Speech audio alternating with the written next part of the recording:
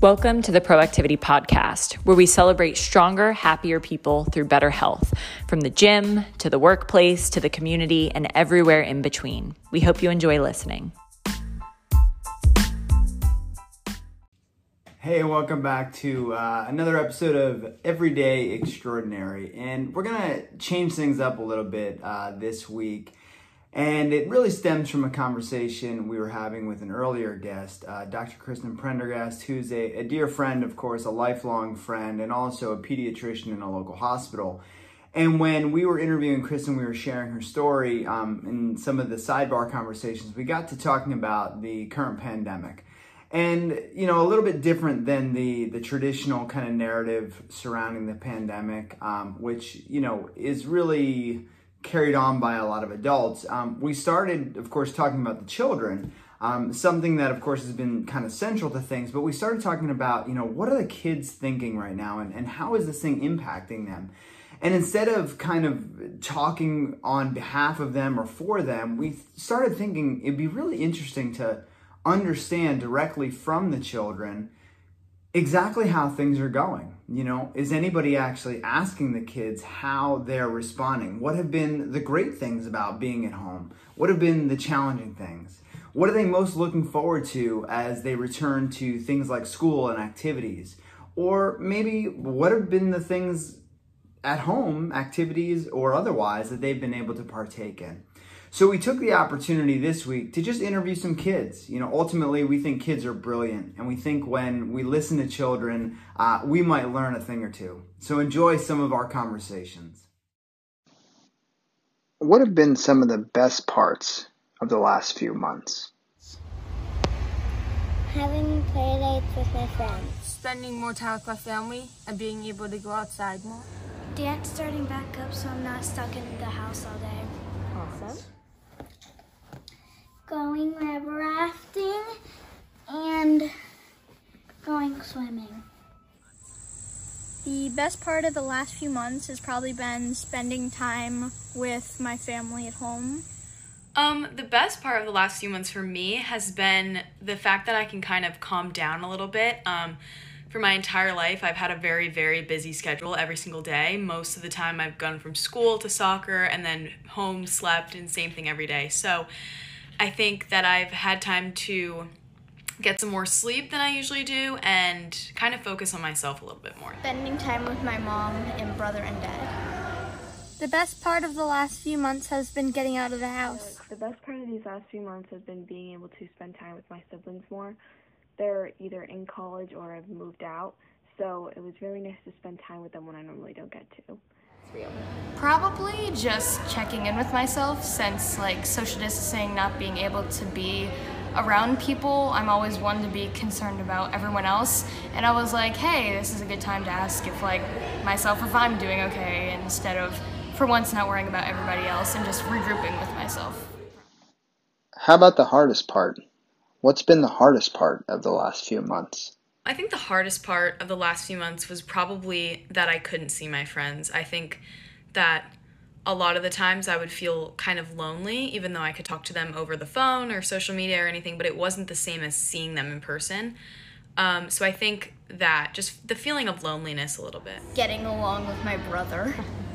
The hardest part of the last few months was not being able to spend time with my friends and see them and have fun with them. Learning so much stuff about the coronavirus and learning how it could kill you and stuff. The hardest part has been the restrictions. There are now extra precautions we need to take, such as wiping down groceries, remembering to wear a mask, and knowing if the people I see have been quarantined. I don't mind doing these extra steps, but it's just different than it was before. Having no one to play with. Probably not being able to see my friends, since I'm a really social person, and I would FaceTime them and call them and text them, but I'm more of in the moment, hanging out and doing things. So not being able to do that was definitely weird, but it was okay, I guess. What do you love about school? I just really like to learn sometimes. Even though some people think it might be hard, in the future it's going to be super good for you once you get all like A+, and you get to go to a good work, be wealthy, and also have a lot of health.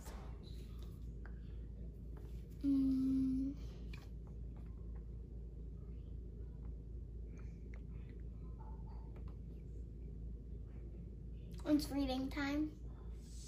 My favorite part of school is lunch because I get to sit with all my friends and talk. My favorite part of school is probably science because you get to do a lot of experiments. My favorite part of school has been the ability to go downstairs and pet my dog during a free period. What are you most looking forward to? For everything to start back up again so I don't have to be stuck in the house.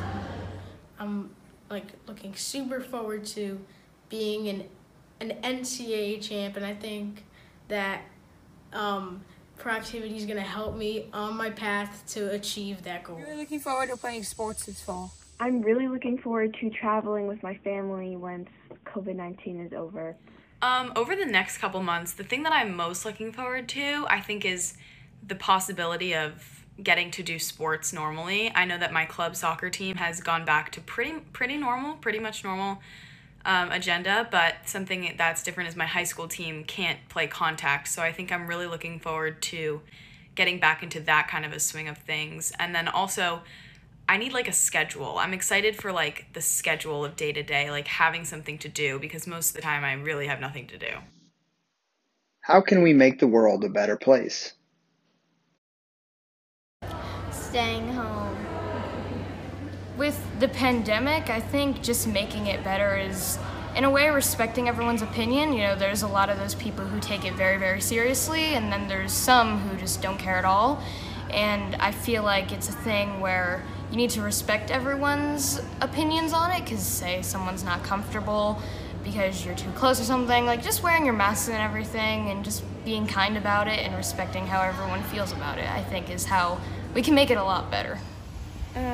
Not littering, because so over where I live, there's this place that says no littering, but people litter there anyway.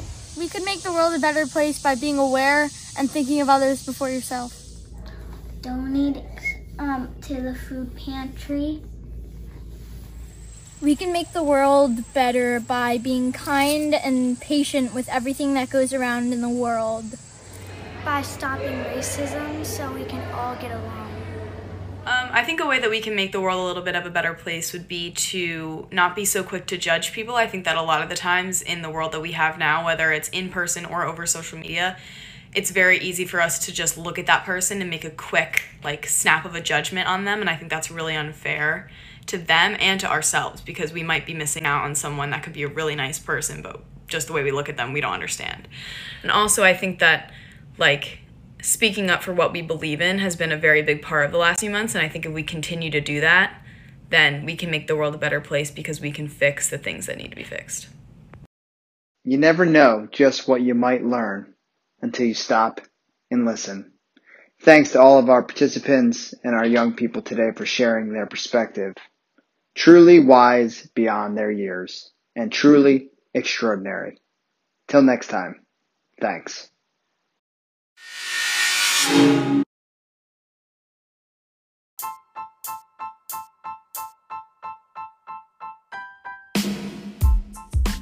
Thanks so much for listening to today's show. We hope you'll follow Proactivity on social media or check out www.pro-activity.com to keep up with the latest happenings. See you on the next one.